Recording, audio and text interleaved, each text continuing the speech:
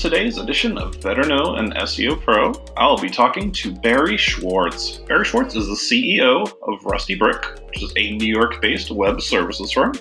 He has been covering the search industry for more than 15 years, both as the founder of Search Engine Roundtable, and he's been the news editor for Search Engine Land since the site launched.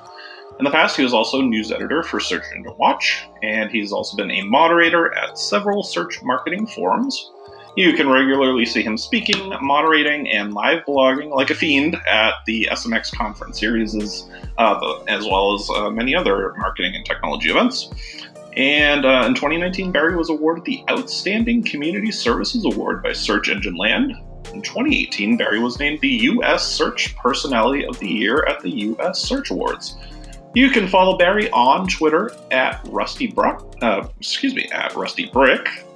On LinkedIn, the same, Rusty Brick, and on Facebook, he is Barry Schwartz. And here he is, Barry Schwartz. Welcome to the Search Engine Journal Show. Hi, thanks for having me. It is awesome to talk to you today. Thanks so much for making the time to do this. So let's kick off. We'll talk a little bit about Search Engine Roundtable. So for anyone listening who may be unfamiliar, I'm sure there's not many, but tell us a little bit about Search Engine Roundtable today. Sort of like, what are your goals with it, and what can people expect when they visit your site? Goals. I don't really have any goals. I just write whatever I kind of want. I basically started Search Engine Roundtable in 2003 as a way to keep notes on what the SEO and SEM community is talking about. It started pretty much by there's so many discussion forums out there, especially in the early days. The discussion forums were way more active than they were now. Webmaster World and back then SEO Chat and Gem World and all these old SEO forums were just so active that I would find it. People wouldn't be able to find all the conversations that were important, and I always loved the community, so I was always very active in those forums. Mm-hmm. I thought it'd be a great way to kind of highlight maybe the top 5 threads every single day, and kind of highlight what they're talking about. And as time went on, the shift of chatter and discussions kind of moved from the forums. There's still obviously a nice active forum on Webmaster World and some other forums, mm-hmm. but the most of the discussion has really shifted to Twitter. There's also Facebook, but Facebook is kind of private, so it's like behind the login, most of the stuff. So I kind of focus on Twitter now and Webmaster World and some other forums, and I'll pretty much summarize what the SEO and SEM community is talking about there. My goal is really just to kind of make it the life of our community a little bit easier by kind of highlighting things that the community is talking about that maybe they don't have time to participate in on a daily basis. Gotcha. Yeah, and obviously you've been doing it, as you mentioned, for over 15 years now. So one of the big questions, and a lot of people wanted me to ask you this, do you have a secret for being able to keep doing this for so long, for 15 years? That's pretty impressive. There's no one who has that sort of, longevity in this industry. So how do you do it, man?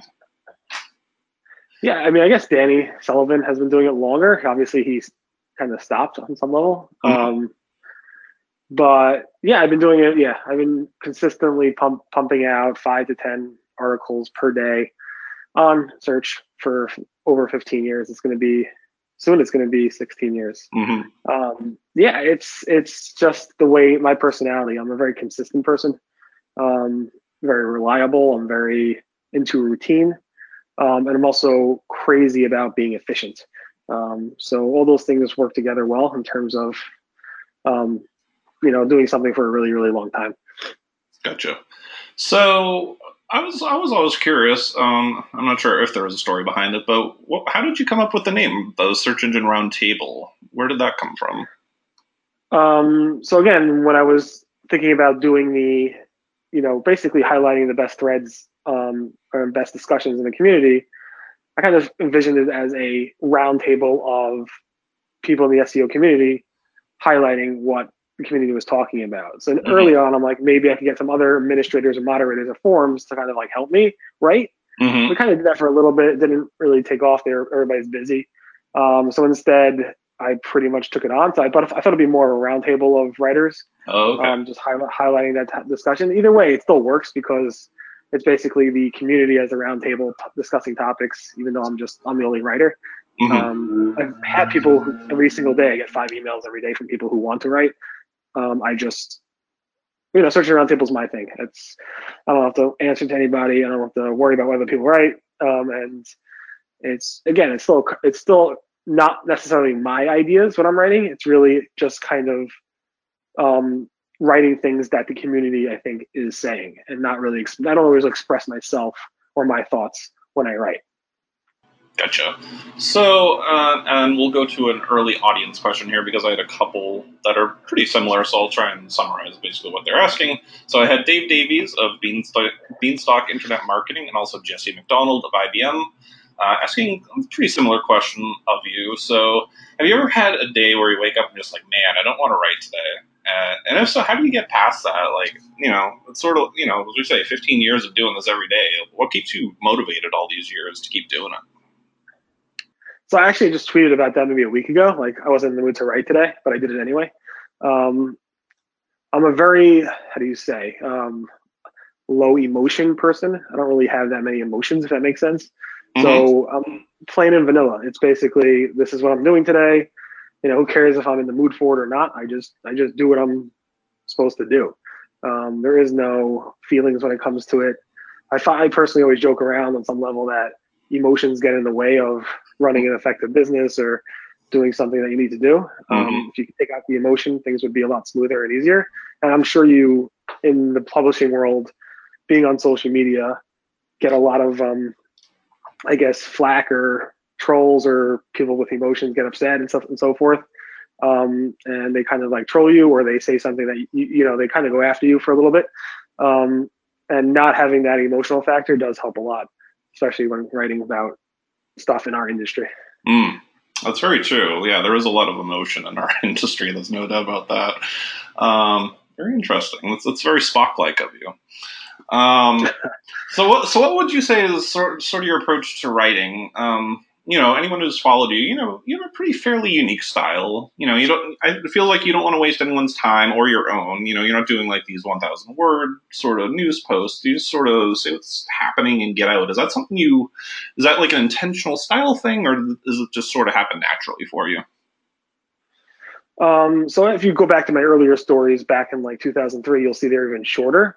Mm-hmm. I personally cannot stand listening or reading something that could have been said in a shorter period of time. So like if somebody's giving a speech, I rather every single word or sentence, I don't want to be that extreme, but every single sentence that person says be unique than having them to explain that sentence with a scenario or whatever. I used to, in school, like get really annoyed at teachers that would go ahead and explain it over and over and over again in different ways so people get it. I'm like, you said it once, let's move on to the next thing. Just give me the information. And I kind of value people's time tremendously. I'm very, very big into valuing people's time, because that's one thing people don't get back. Right. And I feel like if I could write something in one line as opposed to writing it in 20 lines, that is the best way I could show respect to the people who are reading my content. Do I ever mess up? Do I ever write too long? I mean, sometimes I write really long stuff, but I try not to. Again, that's the whole motion thing too. If like you don't have emotion when you're writing, you can just write short and not explain why you think X versus Y, and just this is what people are saying, and this is what you should watch out for. But you also, when I started working with Danny Sullivan, my articles at Search Engine Land are typically longer, just because it's a more polished site than Search Engine Roundtable. But when I worked for Danny Sullivan, he taught me one thing is to always, when you write, make sure to answer, give the person what they want to hear right in the first paragraph. Don't make them wait. Yeah. And that's something. I have no journalistic background. If you ask any of my teachers in high school or college that I would be writing, that people would be reading what I'm writing, that they would probably laugh at you. Yeah. Very cool. Yeah. So one other cool thing you did that I wanted to mention and have you talk about a little bit was your Honor in SEO SEM series, which ran from late 2017 to 2018. That was a pretty brilliant idea, I thought. Tell me where that idea came from, and sort of just looking back, your overall thoughts on how it went. Yeah, I mean, the problem is a lot of, like we discussed before, our industry is pretty interesting. There's people who argue a lot about different topics. I don't know if it's other industries as well, but we have a very tight-knit industry, and people sometimes take things too personally on some level. Mm-hmm. And this was probably around the time where I think maybe we lost, I don't know if it was Eric Ward or somebody to, mental illness or whatever it might be. Right. And sometimes it's like people like, I just, like sometimes you like go back and say, I wish this person would have known how important they are to the industry or to their colleagues or to whoever. And I thought if I could go ahead and just, spend, 5-10 minutes a day, just taking, one person in the industry and writing about their contributions, it might be something that they will look at and be like, all right, people do like me, people do value me. And, it's something worth, living on for. If they don't have that mental, illness or whatever, and then it's just good. It's good for them to point to their people on their resumes, for them to find new jobs.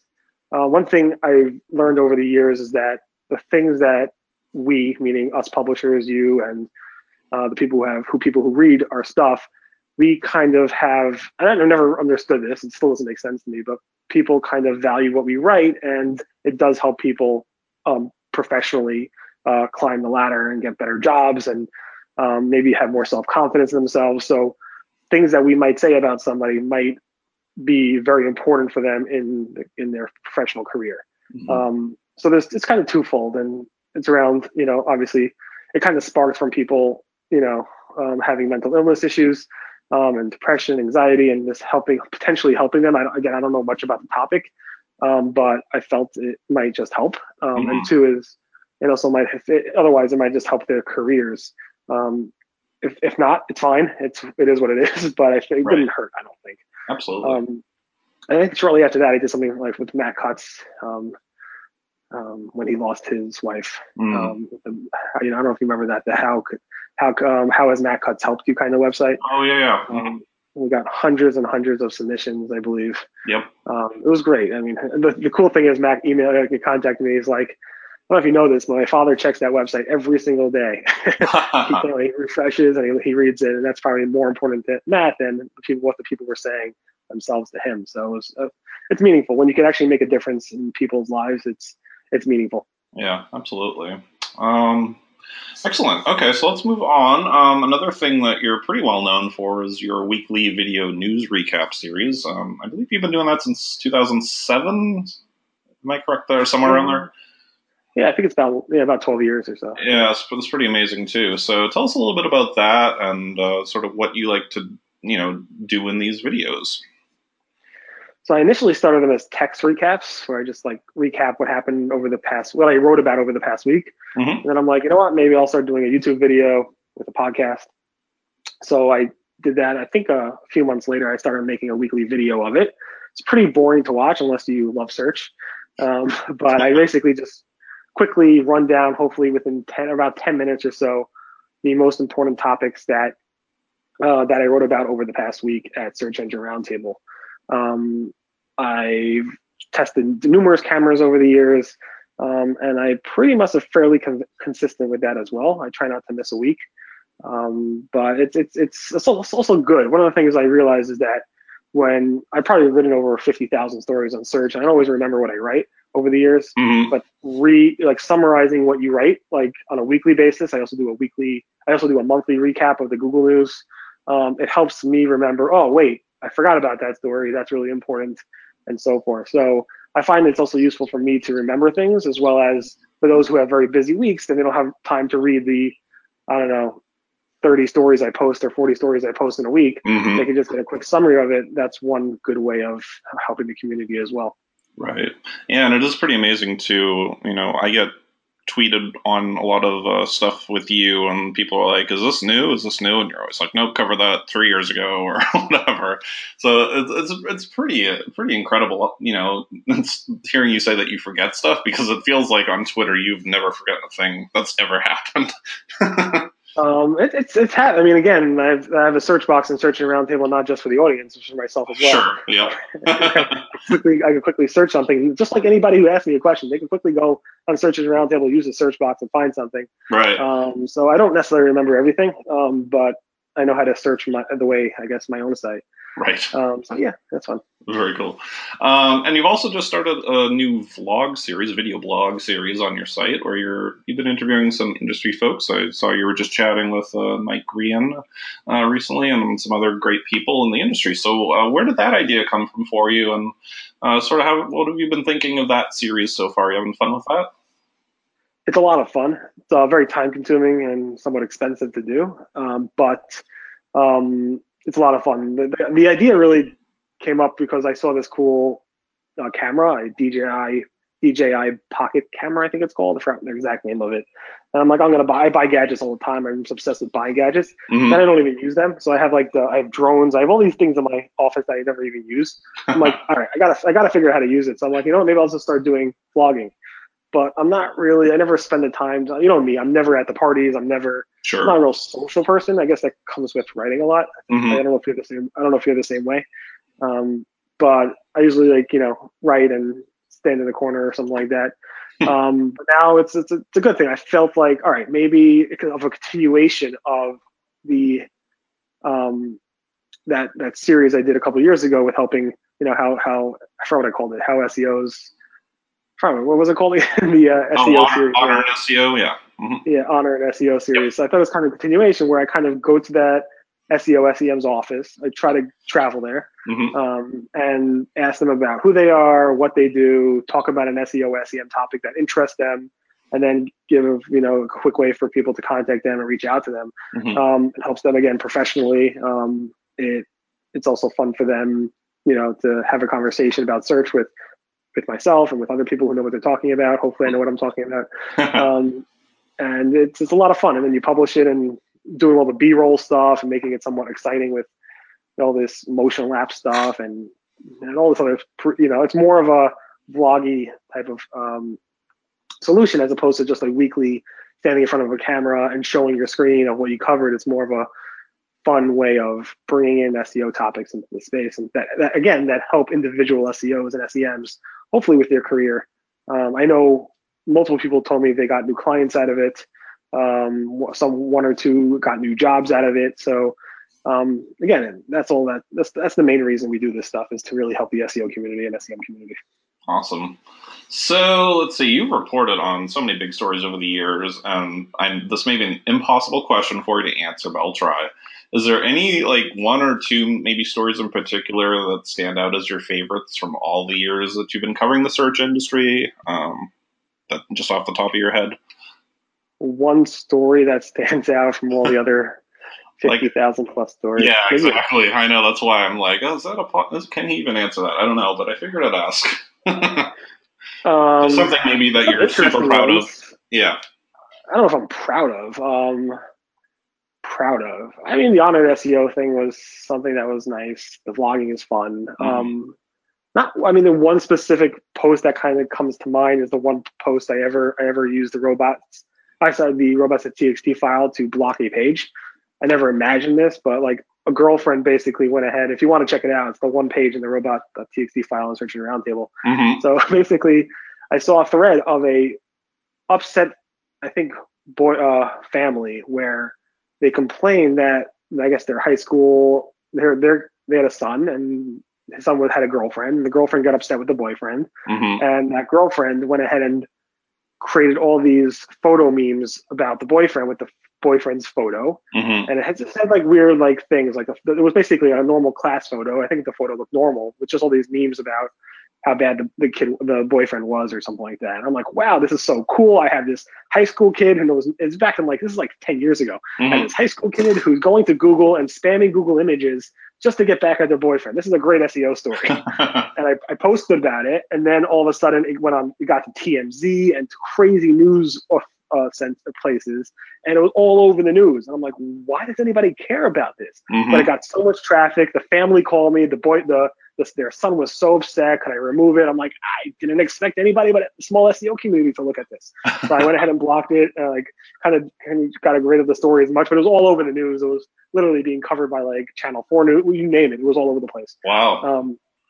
And it was, I don't know why, but that was kind of wow. What we do in the search industry was kind of important. I had about 2.5 seconds on Brian Williams before he was, I guess, going through his, in the earlier days when Brian Williams was not going through a scandal, Right. Or whatever it was. That was for over, I think that was over Universal Search or something like that. Yeah, no, I mean, there's not one specific story that I'm necessarily proud of, I don't think. Okay, that's fair. And again, this is, a lot of people had similar questions for you, and I think this is the one everybody wants to know. And I'm guessing you can't reveal it, but what is your secret to productivity and time management? Like, everyone wants to know, how do you manage to write all this content, do all these videos, do all the stuff you're doing? Like, how is there like something that you can share with people so they can like be as productive as you are? It's in my blood. I don't know. It's not that like, I mean, I work very hard. I say everybody probably thinks they work hard as well. And most people do, I guess, especially the American culture is people work really, really hard. I work hard. I'm crazy about efficiencies. I mean, small little things like, why, like even like if when I get into my house and I walk up the stairs, I won't walk up the stairs until I do what I need to do in that level before I go to the next level, because there's no reason to go back downstairs. It's like stupid things that I'm just, I'm crazy about. So it's just about little things about efficiencies and mostly about being consistent. Like if you don't have a routine, you just probably won't get things done. If you see my writing, if you look at when I write and when I publish, you see it's a very consistent basis. Like I'll always usually write between, 7 a.m. and 9 a.m. in the morning. And after that, I probably most likely won't write unless something, crazy happens. I usually post that weekly Friday video around, 8:30, 9 o'clock in the morning on Friday mornings. I post my weekly vlog around 8:30 to 9 o'clock in the morning on Wednesdays. So it's being a very scheduled, having that consistent routine, I think is very, very helpful with anything, as well as just me personally being very efficient about what I do. I built my internal tools to track certain things, of course, which is kind of a secret sauce, but it's not anything crazy or great, that secret. So, Okay, a lot of hustle, it sounds like. Cool. All right, so let's go back a little bit and just fill in people for how you sort of get into SEO. So, what sort of got you interested in SEO in the early days, and how did that eventually transition into writing about SEO? Yeah, I mean, so my company does web development. We've been doing it since like mid 90s, I guess. I think one client came to us in like 1999, 2000s, asking about how search engines work, and then I, kind of like sprung my interest. So searched on search engines, found some communities, read some books. I guess like one is like Mike Graham's book from the early days, and Sharif Thoreau's book, and some other people's books, as well as joining the different communities online. Joe Williams community, SEO chat, Webmaster World, Jim's World, a bunch of these old communities, obviously reading what Danny Sullivan wrote back in the day at Search Engine Watch and so forth. So I probably joined the SEO community probably in late 2000. Started writing in the community in 2003. Yeah, I mean, it's just like, I think it's like most people in the industry, they were doing something like came up where somebody asked them about how does this work, and they got into it. I guess the newer people in the industry are looking for jobs in marketing, and they may have gotten their job through a marketing agency. But with some of the earlier generations of SEOs, it was more about somebody asked, like, how do I get more traffic to my website? How do I rank well in Alta Vista or something like that? This is back then. So it's basically just joining the different communities online and figuring it out and playing with it, watching those Google dances and PageRank updates, or even before that, looking at alt text and title tags and content in a page ratios type of stuff. So yeah, it was a fun ride in the early days of SEO. Gotcha. So did Rusty Brick sort of start out as Rusty Brick, or was you just sort of doing freelancing work, or how did that all sort of start for you? So Rusty Brick has always been Rusty Brick since my brother and I have a twin brother, Ronnie. He's on the website as well. And in high school, he loved to program and stuff. So back in the early 90s, nobody really loved to program in high school. He was doing that. And we had some I think our first website was like a local Chinese food shop. in the area. And then it kind of like sprung off from there, where like people were coming to us and Ronnie and myself and saying, could you make this for our company or make that for our company? And then over time, we just started to build more and more software that was web-based driven. So now they call it cloud software or SaaS software. And we're pretty much now a full-fledged, 20-something person New York development shop that builds custom software for mobile applications to desktop software that is completely cloud-based, running on Amazon and so forth. That type of infrastructure. So that's how we kind of started. The name Rusty Brick was in 1994 when we were 14 years old, sitting in high school class. My brother made up the name, just two words put together. There's no real story behind it. It's just really two words put together that went after his initials, and it kind of grew from there organically. Very cool. So what sort of made you grow? Was it just a case where it was like you guys were seeing so many, so much business that you couldn't handle it all, so you naturally had to like grow your agents or your company, or was it sort of a plan from the beginning to turn this into a bigger business beyond just you two? Like I said in the beginning, there are no goals. It was basically just organically grown. So gotcha. Okay. Everything. I don't know why people do. It's important for people to have goals because otherwise they won't necessarily hit those goals or work towards those goals. But with my, I guess, nature, it's about being consistent, having a routine.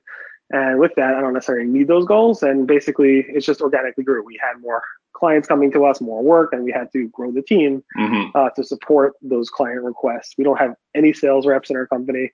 Not that sales reps are bad. I'm just saying we don't do any sales or marketing it's all pretty much client referrals or people hearing of us through some of the things we built for the mobile apps we built for the community or some software that we sell directly and so forth. Cool. Okay.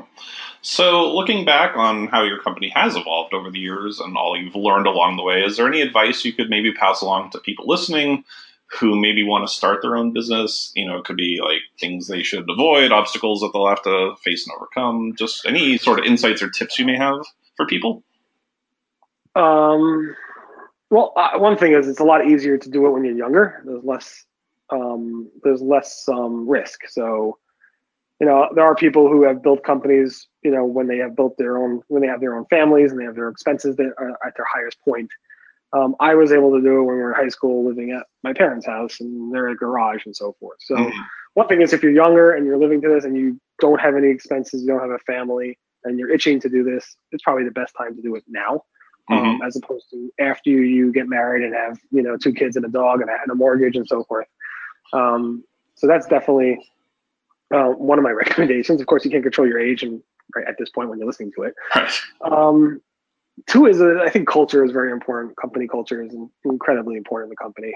Making sure that obviously the culture that you set for the company comes down to each and every employee you hire and making sure they're all on the same page as you.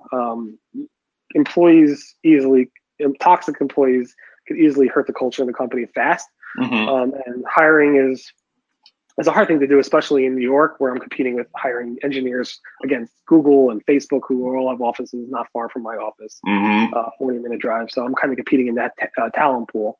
But if you can make a very good work experience, a work environment for people, make it more family driven, you could definitely compete at least on that level.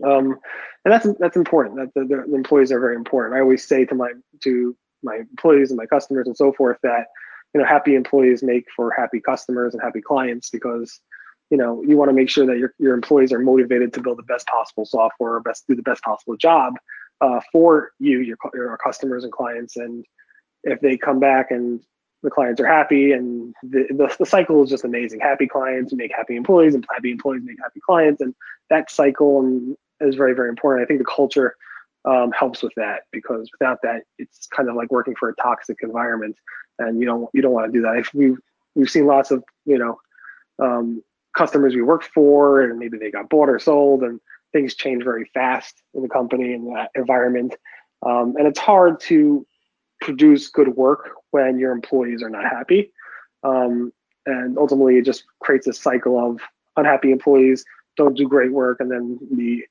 customers aren't happy and so forth. So ultimately, you want to make sure that your customers are happy, but I think the best way to do that is to make sure your employees are happy.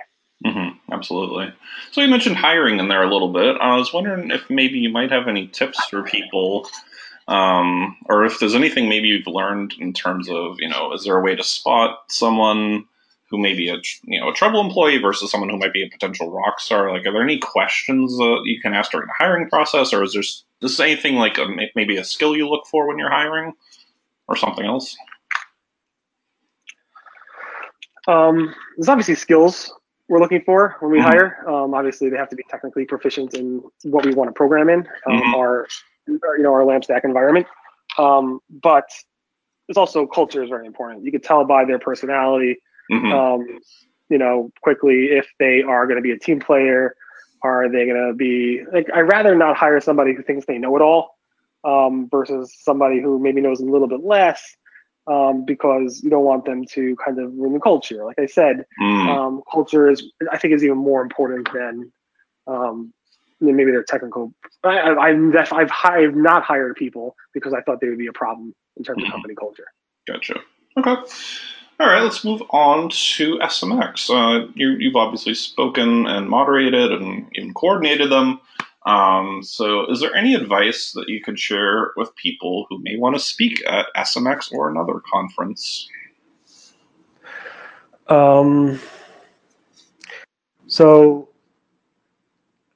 Yeah, I mean, you can hear me still? I'm sorry. Yeah, you can hear me. All right, perfect. Sorry. I had to switch my earphones. So basically, yeah, XMX, there is a pitch form. You could definitely go ahead and submit to that pitch form. It's always good to, one of maybe the tips that people might not know outside of submitting to the pitch form is that it's important to reach out to those coordinating and moderating the sessions to say, hey, I see you have a session on this and this topic. Maybe you're looking for a speaker on that topic. And if you could prove to them that you're a real expert in that area on that topic, maybe they will go ahead and push you to the front of that list. So often when we go ahead and publish a speaker's form, a pitch form, that we'll get like, I don't know, dozens of people trying to get in and trying to win that pitch. Sure. Personally, me, I don't even like to look at the pitch form. I kind of like to reach out and see who knows that topic, either through people I know in the community or through articles they've written on different websites, maybe YouTube videos they published, or maybe presentations they gave elsewhere. So I personally try to look before we actually publish the schedule to find quality speakers before we even publish anything. I don't know if there's any specific tips. I mean, obviously you want to prevent something that's unique. You want to be authoritative. You should have all those EAT things in your submissions. But yeah, outside of that, there's no real tips. You have to stand out from the crowd, I think. Yep. Okay. All right. Now let's move on to awards. You've won a couple of big awards in the last couple of years. Just wanted to ask you about those. So let's start with the U.S. Search Personality of the Year. How did that mean anything special to you? Was that a fun night? What's your best memory of winning that award? Yeah, it meant absolutely nothing to me. No, I'm just joking. No, the thing is, it's like I kind of saw it coming because if it wasn't a clear surprise, so I kind of knew it was coming. So obviously, when I first kind of had an inkling that it was coming, like I got like 3 emails from people saying, "Are you coming to PubCon?" And you say yes. Okay, could you please come to the Search Awards show? I'm like, I hate going to parties and social events. You know that. Like, no, just do me a favor, come. I'll get you a seat. It'll be fun. Obviously, I knew something was up. I didn't submit to be part of any contest or anything like that. And luckily, that year it actually worked out where it wasn't on a Jewish holiday. Usually, PubCon ends up to be on a Jewish holiday. This year, it's actually on Yom Kippur, probably the most holiest Jewish holidays. And I told them when I won that Search Award last year that if you want me to transfer, hand over the tiara to somebody else, make sure not to put it on Yom Kippur because it would look like it was going to be on that date. They're like, all right, we'll see what we can do. But so I won't be at PubCon this year or the Search Awards to hand over the tiara because it's a holiday. So I apologize in advance. But I did give it over to Alyssa, who's going to go ahead and hand it over for me on my behalf, I think. So it should be all good. But in terms of, it's incredibly meaningful. I mean, you can't put a value on that when your peers that you've been writing for like 15 plus years about a topic, and you're so involved in the community, to have your peers actually go ahead and say, hey, you win one of these awards, like, and it's a pretty impressive award in general in a community. I thought that was very touching and very, very, I think it was humbling. I mean, it was beyond humbling to win something like that. It shows a lot. It shows that people, like what you do, and they have, it's not just people who are trolling you in the comment section saying, you suck or whatever. There are people who actually like and respect what you do, and that award kind of showed that on some level. Beyond some level, it was just beyond. So I was very honored. Awesome. And then, of course, there was more. You won the Outstanding Community Services Award from Search Engine Land, of course, your employer. So was that one a surprise for you? It was until like the day before. I kind of, somebody like kind of like let it slip. But yeah, it was also, for that, I knew it was coming as well the day before, and it was also an honor to be, given that award by somebody you work with, because usually you don't want to give somebody an award if you work with them, because they're part of the company. It's something that looks, people are frowned upon that type of stuff. So it probably took a lot of consideration to say, hey, should we actually give somebody who works for us an award like this, because it kind of looks bad, I guess, on some level, because it looks like it's paid for, I guess, or on some level. But I got it with Greg Sterling, and getting it with Greg Sterling, who's been giving the SEO community, he's probably one of the most underrated personalities in our community, I think. It was very meaningful to me. It was sharing an award with him was incredibly meaningful. And even if you saw the video of Chris Elwell's speech, hearing what he had to say and coming from his heart. I mean, he sounded like he was getting emotional up there, tearing and stuff like that. That speech was incredibly touching. And again, very humbling, and it was really nice. Both were wonderful awards to win. More importantly, being part of the community is even more important to me. I don't really need the awards or want the awards, but it's always obviously nice to be recognized here and there. Absolutely. All right, here's a fun question for you. And you don't have to reveal any secret sauce, of course, here, but what current resources do you read, or might you be able to recommend to people who want to learn about SEO or digital marketing and help advance their career, like we've been talking a little bit about here? Could be people, blogs, podcasts. What do you enjoy to read? Yeah, it's hard. I assume it's hard for you to answer that question too. When you're in the weeds so much and you've been writing about this topic for so long, it's hard for me to like step back and say, somebody new who needs to learn SEO, where should they go? I mean, the obvious answers are Google has their own SEO guide. They have their search quality raters guidelines, help document, which is like 160 something pages in a PDF. There's the Moz beginner guide. There's a bunch of beginner guides out there. If you just Google SEO beginner guides, it's a good way to start, I think. There's probably tons of books out there now. I don't want to call out any specific books because there's literally probably tons of them. But I think between, the Moz guide, the Google guide, I know at Search Engine Land, we have our SEO periodic table that we put a lot of time and effort into explaining how search works. And I think it does a pretty good and fun way of explaining how search works. But yeah, I mean, it's hard for me to say, I'm so in the weeds. It's hard for me to say that this might be easier for a newbie to learn SEO or that. When probably you and I grew up in the community, there wasn't really Danny Sullivan had his guide to the search engines. But there wasn't really like one or two guides you could point to and say, you read this, you pretty much get a good grasp of what's going on. You really had to go to the communities, ask a bunch of questions, try things out, experiment, and so forth. And the truth is, once you learn SEO, what works on one site might not work on another site. And most of SEO is really trying things out and seeing how search engines react to it.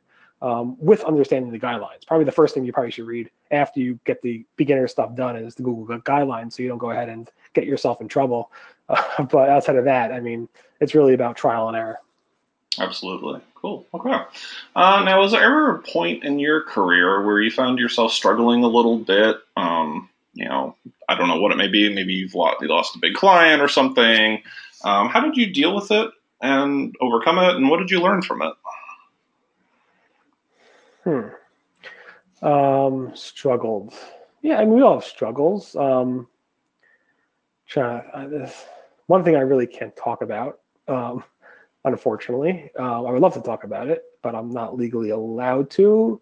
It was a great thing for me personally and for my company, but I'm not allowed. It was probably one of the tougher things I had to do. And well, maybe one day I'll be able to write about it. Not sure when.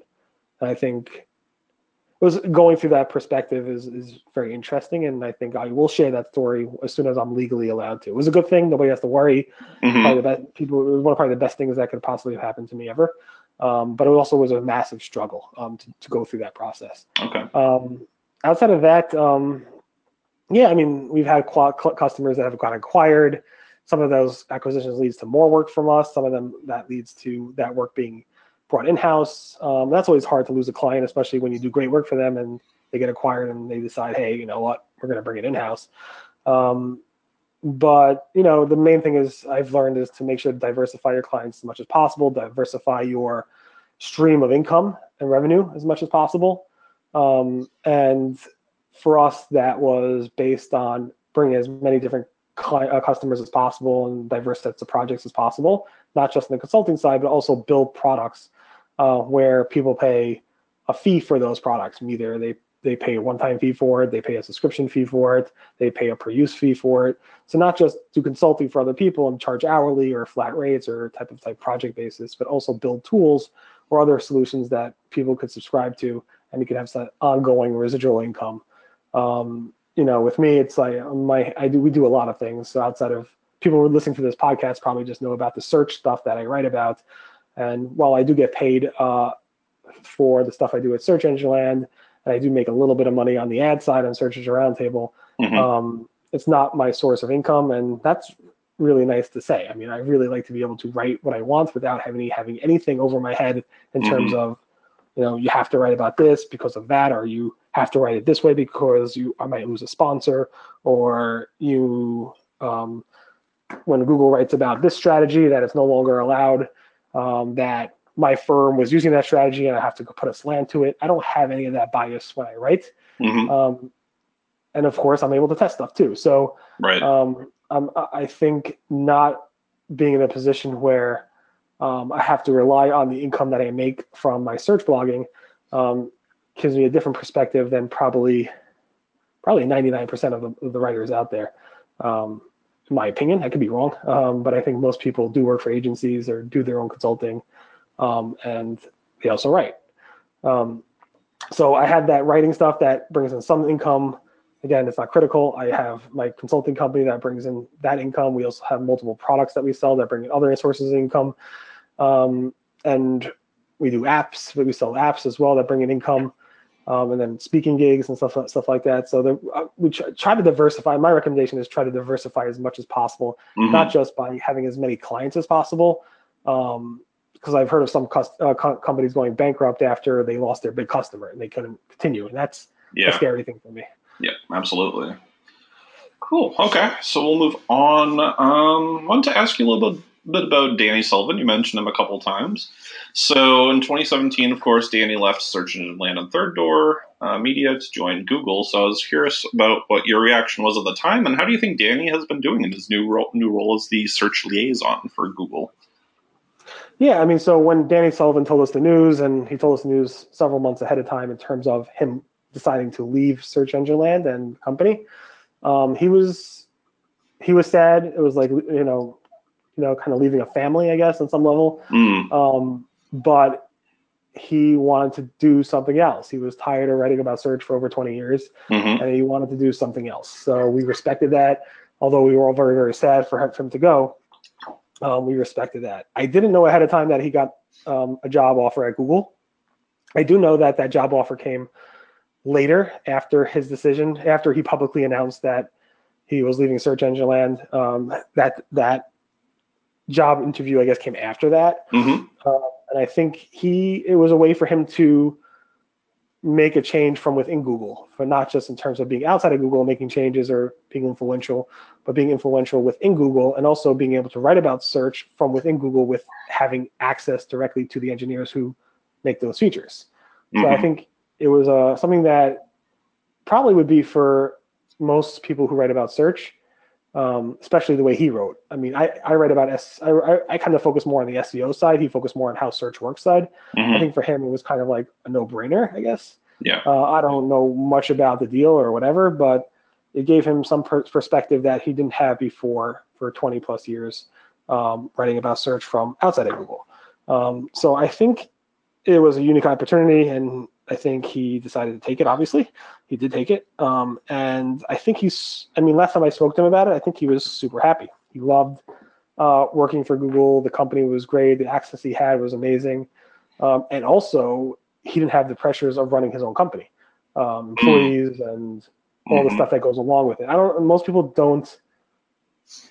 Most people who don't own companies, at least of scale, 20 plus people, don't realize the pressures that come along with running that company. Everybody has their stresses and so forth about, I got to hit these numbers or these metrics and these KPIs. But when it comes to doing payroll or maybe a legal issue you might have or whatever it might be, that stress is beyond. Like, it's not like just like you have to put food on the table for your family.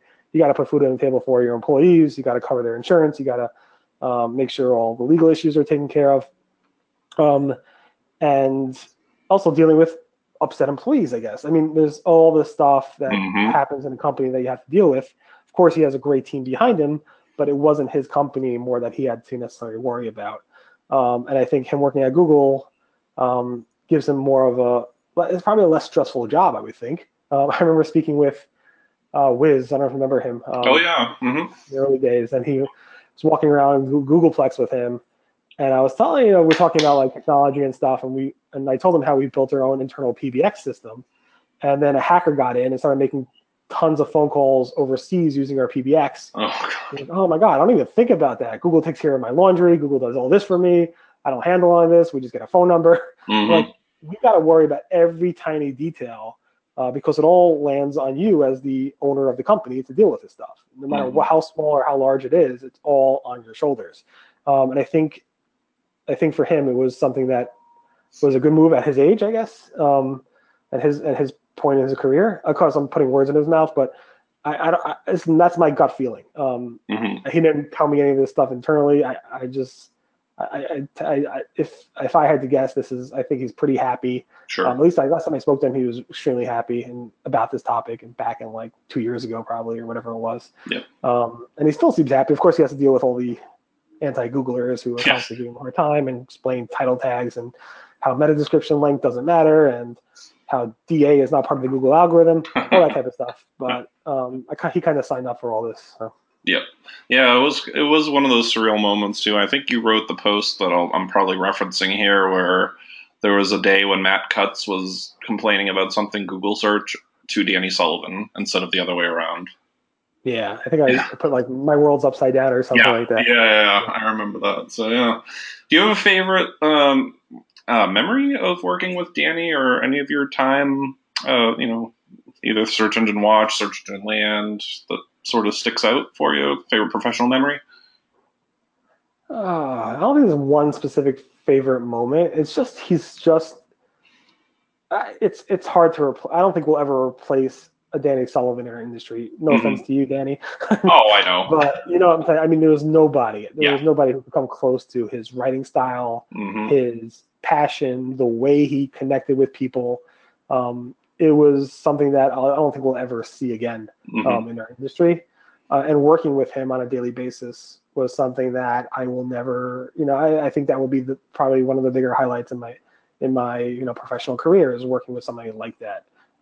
Seeing his rants on his public rants when he wrote about different search features and how he complained about certain things around Google, and the way he ranted off, like he'll go on for literally, his articles will go on forever and ever, and he'll literally write that in like 5 minutes. It'd be amazing.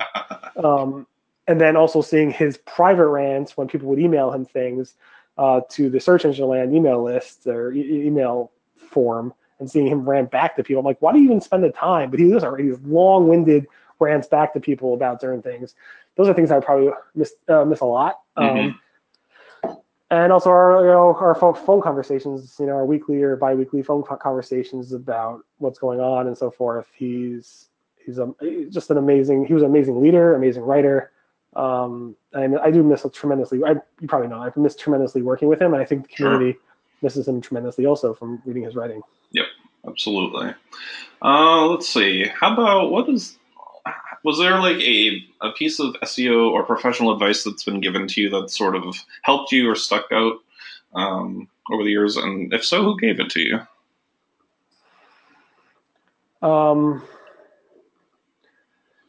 So I guess in the SEO front, one thing that kind of stuck out at me was when I had a conversation with Amit Singhal, the former VP of Google Search. Mm-hmm. When I had a meeting with him about something years and years ago, and I was kind of upset, like that Google launched a feature, and he's like, he kind of looked at me and he was like, our responsibility is to our searchers. If we don't satisfy their queries, we're not going to be around tomorrow. So he's like, stop thinking about it from an SEO perspective. Think about it from how can we best satisfy the searcher experience. Mm-hmm. And I'm like, wait a sec. I never really I was always so in the SEO mindset about, and I never like stood back and say, you know what? He has a point. They have a goal of accomplishing what's best for the searcher, and they have to kind of balance the line of the ecosystem of making the publisher happy because they produce the content that Google uses, making the advertisers happy because they have to obviously put food on the table and so forth. And then, of course, making the searcher happy because that's the one that actually clicks on the ad and so forth. So that was a pretty thing that I'm like, all right, I got to kind of, maybe it'd be better for me to think about things, not just from the SEO perspective, but also kind of put my shoes in the feet of people, searchers, and seeing what's best for them, because that's also an important perspective. So I think that was probably on the SEO front, thinking about why Google makes changes outside of SEO is kind of something that I felt was pretty interesting. Definitely. Cool. Okay. How about let's flip that around. What's the worst piece of SEO advice that you've ever heard or that you continue to hear and you're like, my God, why is this? Why am I still hearing this in 2019? I think still people, the biggest thing is selling links for based on, used to be PageRank links, but mostly I think like DA now. It's like people just keep selling links with DA values and how important that is. It's upsetting to hear that. People just spend so much time focusing around getting certain types of links and DA versus trying to create content that attracts that stuff. Which reminds me of the SEO advice I give on a generic level to people. It's kind of like one of these cheesy remarks, but when I got hit with the Panda penalty, one of the Panda updates, Google's like, maybe you should go ahead and do a survey on your website and see what people think. So I'm like, you know what? Good idea. I put a Google survey on my website and asked people what they thought. And I published those results. And based on the results, I made absolutely zero changes to my website. So then my feedback was, you should go ahead and build a website that Google would be embarrassed not to rank well for its queries, for the relevant queries. And if Google's embarrassed that the website's not ranking for the relevant queries, Google's going to go ahead and change their algorithm to make sure that they are no longer embarrassed by their algorithm not ranking that website for the relevant queries. So you want to build, my advice to people is you should build a website that if Google's not ranking it well for the relevant terms that you're ranking for, that Google would be embarrassed if they looked at it manually to say, oh my goodness, this website really should rank better for what it's not for these terms. Why is it not? Let's take a look at our algorithm to figure out what's going on. Very interesting. I like that. That was really good advice. Let's see. Next one. Let's do another fun one here. If you could go back in time and give your younger self at any age some advice, what would it be? I don't know. That's a tough one. I don't know. People give me advice all the time not to work so hard or other things are more important or whatever. I don't know. One day I'll look back at it and say, really, maybe I should have spent more time not working and so forth, enjoying life more. Thank God I have a wonderful family. I have a lot of children. I'm very blessed financially. I'm very blessed, my career. I'm very blessed with my family and everything. My community, my personal community and everything. I'm very blessed. but sometimes I maybe work too much and I don't necessarily appreciate all that stuff. So maybe in 10 years from now, I'll give myself that advice. But I don't know. I was brought up to work incredibly hard. And I don't want to be a burden on my community, and I want to make sure to be able to pay what I need to pay for my family without being a burden on my community. And sometimes that takes a toll on, I guess, your personal life because, I'm in the office around 6 a.m. I get up super early. I don't get home until approximately when the kids actually are in bed, sometimes later. But thank goodness, because for my religion, I'm offline completely for 25 hours a week from Friday night till Saturday night. I'm completely offline, and that's pretty much dedicated to family. So built into my religion gives me that ability to kind of like unplug. I'm literally unplugged. I can't go online and stuff like that. It used to be like on Jewish holidays where I was offline for like 2 or 3 days straight. I would literally get sick from not being able to be online, not being able to check what's going on with my business, not being able to check what's going on in the community or whatever, like the professional community. But I've learned to not worry so much as I got older with that. Things tend to work out. Right. All right. Great answer. So for any people who are sort of newer to the industry, is there any advice maybe you could give to them in terms of what you've, seen over the years? It could be skills, it could be, some sort of intangible or whatever the case may be. What do you think it is that makes it possible for some people to have just sustained success in this industry? What's the key to having a really good and long and successful career in SEO? I mean, I'm a strong believer, like I said numerous times in this call, in this podcast, it's mostly about working hard and being consistent and reliable. If you could be consistent, I think even John Mueller said it from Google. He's like, when the number one SEO factor outside of this joke about awesomeness is being consistent. Well, you want to be a very consistent. And he was talking mostly about making sure your SEO markups like hreflang and your canonicals and all that stuff is consistent throughout the website. So you're not having canonicals pointing back to each other and mixed up, or hreflang all mixed up. But I strongly believe consistency and being reliable and working incredibly hard is important in any career, not just the SEO career, but I think those are important traits to have because, everybody works hard. But if you could just work a little bit harder, I think the truth is you will do better. Very true. Okay. Is there anything in particular right now in SEO that you're excited about in particular? I don't get excited about anything really. Oh. It's funny because it's funny. People know me personally, but doesn't anything excite you? And people who know me professionally, a client will call me, or I had a meeting with a client, and they might give us a brand new, big, massive contract. And I actually had a client come say to me, "Aren't you excited? Do you want this job?" I'm like, "Yeah, I'm happy. I'm really excited. It's good." It's like, "So why are you acting like it?" I'm like, I don't really have many emotions. You can't see it in me. So nothing really personally excites me. I'm not I don't get excited about stuff in general. Okay. I do look forward to getting new gadgets and stuff. But in the industry itself, I think I'm still looking forward to seeing how voice search evolves over the years. It reminds me of the early days of when mobile was just launching, or Google was saying, you got to get ready for mobile. You got to get ready for mobile. And Google was saying that for 10 years. And obviously now we're past that, but I'm very excited to see how the evolution of voice search happens, and visual search with Google Lens and all that type of stuff. I think augmented reality. I think we're in a really exciting, I'm using air quotes, time for search, because it's going well beyond just what you see in front of you with your eyes in terms of the 10 blue links or whatever you see on the screen. But it's going well beyond that with voice search and visual search and augmented reality.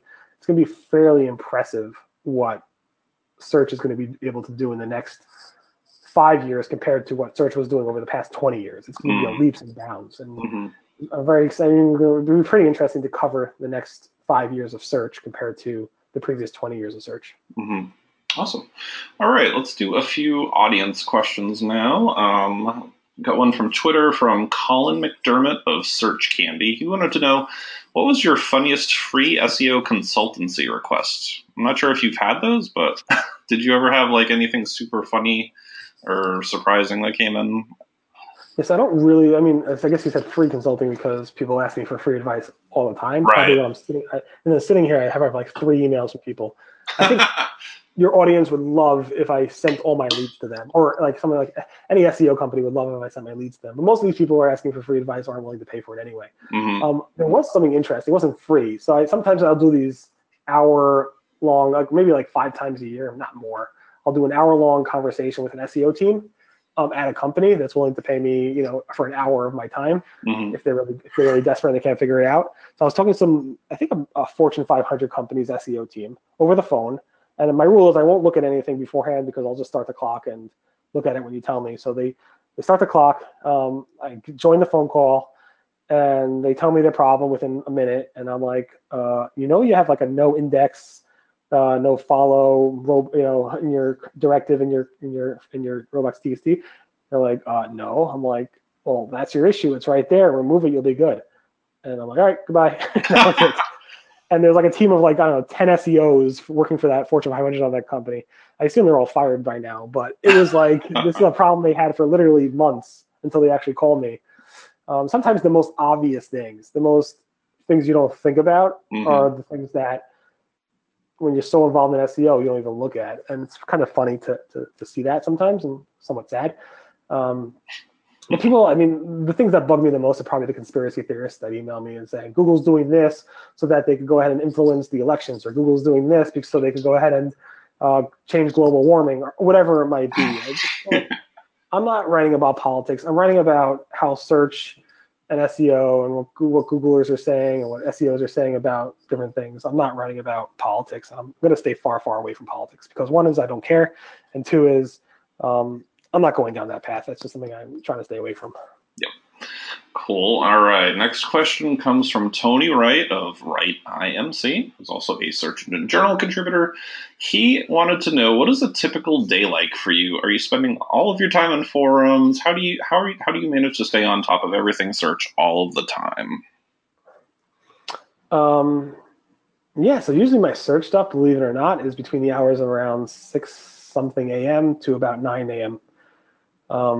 Maybe I'll check in here and there throughout the day, but most of my search stuff is done in a about 2 hour window, like 6-something to about 8 to 9-something, usually, but not past 9 a.m. And that involves obviously researching the forums and RSS feeds and Twitter and Facebook and so forth and seeing what's going on, and then writing about it. And I write fast and I read fast. So people are surprised sometimes that how little time I put into it, at least in terms of time. It's still 2 hours a day, but it's not, my whole day. After 9 o'clock, I pretty much try to focus mostly on Rusty Brick.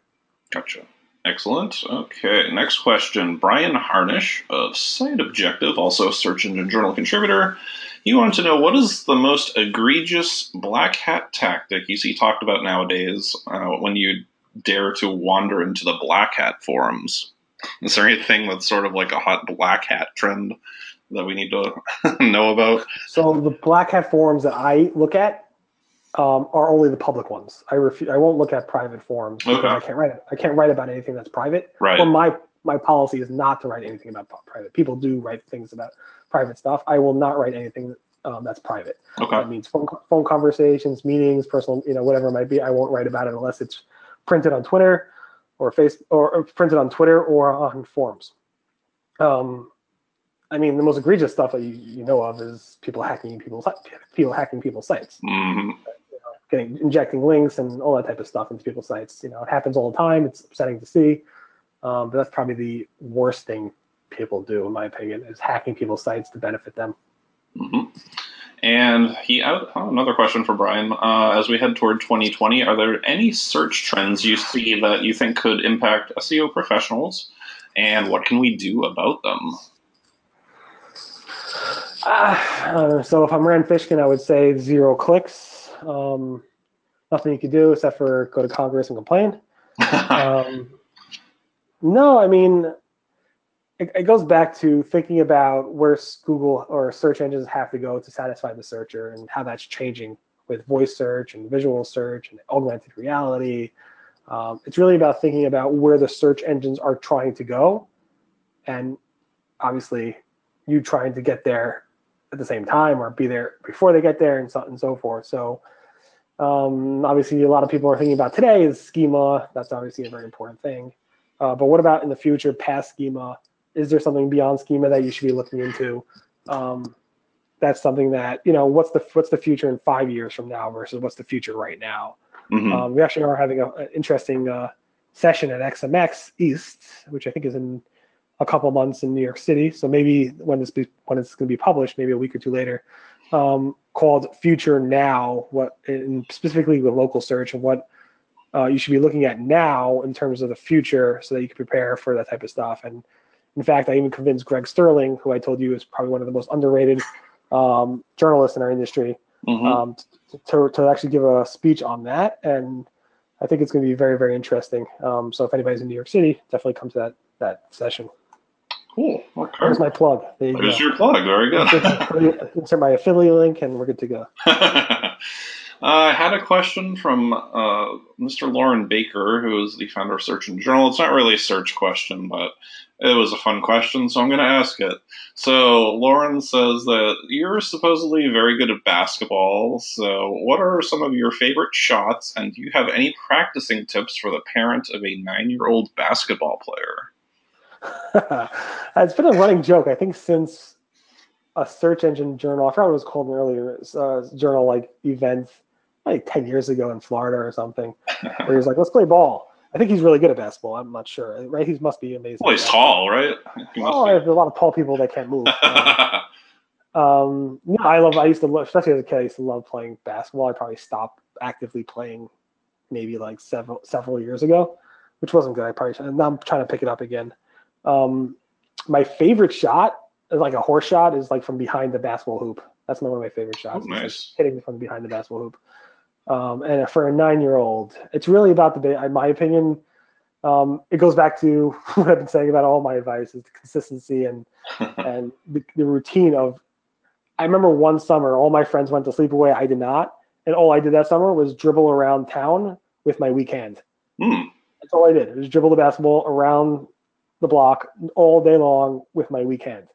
And that made my week hand incredibly amazing. And I can go either way, or, I can, pass, all these things. What I want to, what am I working on next? And, yeah, I mean, I don't know. I'm a little funny. It's like a little white Jewish kid in a private school competing against other little white Jewish kids in a private school. The competition wasn't really good there, so I never knew how good I was compared to other people, but I was always one of the best of my school. So that's what matters. Awesome. Okay, that does it for our audience questions. My last question for you: what's next for Barry Schwartz? What's next? Good question. I don't know. And my company, at least, we keep building out new software to help problem areas specifically that we think we can make better. And some of that's in the Jewish world, so it's not really relevant there. Just making an impact. So I think I'm going to keep doing these vlogs, video blogs, where I'm interviewing different people. So if anybody who's listening that wants to be part of that vlog, I think you go to seroundtable.com/vlog, VOLG, fill out the form there. I will be in touch when I'm in your area. It could be anywhere. I don't travel internationally too much because it's a pain in the neck. But if I, do travel internationally, I'll definitely reach out to you when I do. But I am traveling within the U.S. fairly often. So if I come to your town, I will definitely reach out. I know I just did multiple interviews in St. Louis, in Boston. I'm going to like Albany region next week, New York City multiple times. So I'm not far from New York City. I'm like 40 minutes away. But I think I'm going to drive down to the DC area from where I am. So definitely fill out that form and I'll definitely interview you. And I want to keep this vlogging stuff going because it's a lot of fun. It's obviously very costly to travel and stuff for it, but it's a good way to keep giving back to the community. Nothing really outside of that. I mean, I don't have any plans on working for Google. I'm not going to pull a Danny Sullivan and go work for the devil. I'm just joking. But I have no interest in working for Google. Maybe when I get older and I want to give up on my company and kind of retire a little bit and take it easy, maybe I'll work for somebody else at that point, but I'm too young for that. I'm only 39, which kind of surprises people that I'm 39. But yeah, I mean, I have no plans. Keep things going, be consistent, and keep it going as is. All right, great. And last thing I guess is just remind people where they can find you on social media or elsewhere online, and if there's anything in particular aside from obviously your vlogging project that maybe you'd like them to check out. Yeah, so you can find me online, obviously on Twitter at the handle Rusty Brick. I don't post anything really personal on any of my social media channels, so you're not going to really find anything personal, but it'll be all SEO and business-related topics all day long.